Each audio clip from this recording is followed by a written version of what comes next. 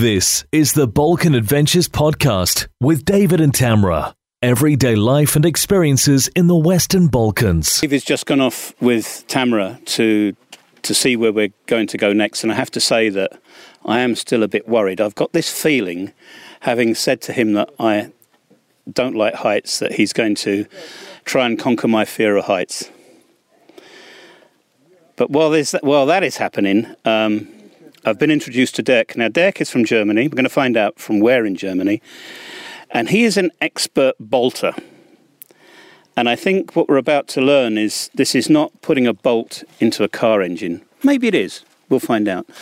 Dirk, whereabouts in Germany are you from? Because this is a long way away from Germany, isn't it?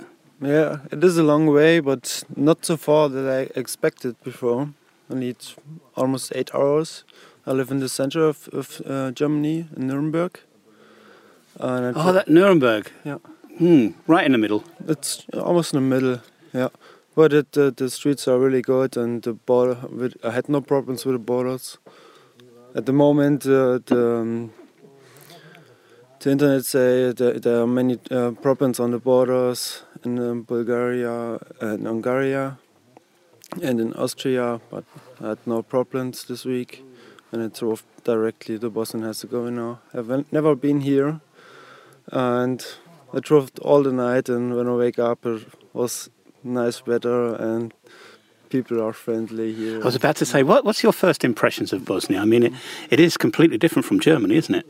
Yeah, the first expression was like many years before in Macedonia. You have to stop on the border and you have to pack out all things of your car because you're outside of the European Union and the police is not so friendly. I don't know why, but after this I had no problems with the people. Here, you've joined the team. David said that you found about this and you said, yeah, I want to come. And I thought, that's amazing, somebody from Germany. And then he said, and Dirk has been running a small course in bolting. Now, it was when I saw this on the internet, Dirk, it said drilling and bolting, and I just thought, is this woodwork or what? But it isn't. So, what is bolting, and how difficult is bolting? What is bolting? Yeah, if you want to climb somewhere in the world, you need bolts. Most of the time you need bolts. Sometimes you can climb without bolts, but to improve the tourism here, you have to set some routes, from climbing routes with bolts that everybody can climb here. Also the people from here, they start to climb, they need easy routes and also they need bolts to save your life.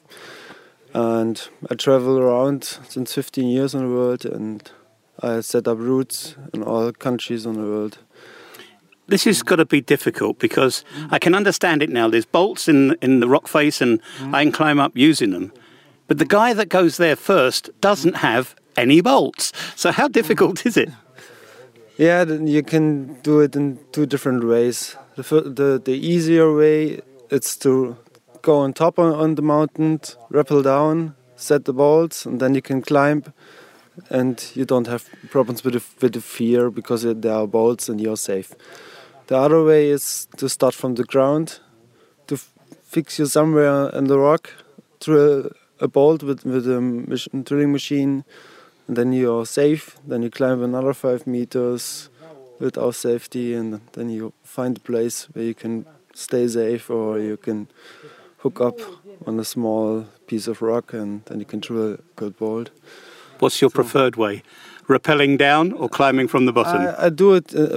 I do both ways. But if I try to bolt a sports climbing area with a normal height of 30 meters, it's easier to go down because it's much faster and you can set as many bolts that you want, and it's easier to develop an area. It's faster. You're carrying a drill while you're doing this, and you must need a big drill. You must need a pretty industrial type drill to create the holes to place the bolts in. That's got to be awkward, hasn't it? Yeah, a normal sport climber has a gear. The weight of the gear is probably 10 kilos. But if you're the first on the wall, no balls, nothing, you have to carry 40 or 50 kilos. You have a very long static ropes, drilling machines, and the bolts weight tons. You've been setting lines here, routes here in the canyon here on the River Verbas, and you've said that you've been doing this for 15 years. You've been to other countries in the world. How does it compare, the routes that you've been laying here in Bosnia-Herzegovina to elsewhere? Here you have pure nature. Almost nobody was here for climbing, and the rock is virgin. And the rock is really impressive.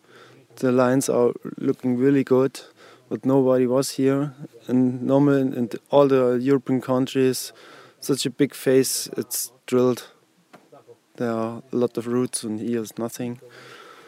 So this is a virgin climbing space. Yeah. That's got to be pretty unique in the world, hasn't it? Yeah, in Central Europe, it's very unique, the size of virgin rock. You said before you'd never really heard about this, and then you found out about it and you came.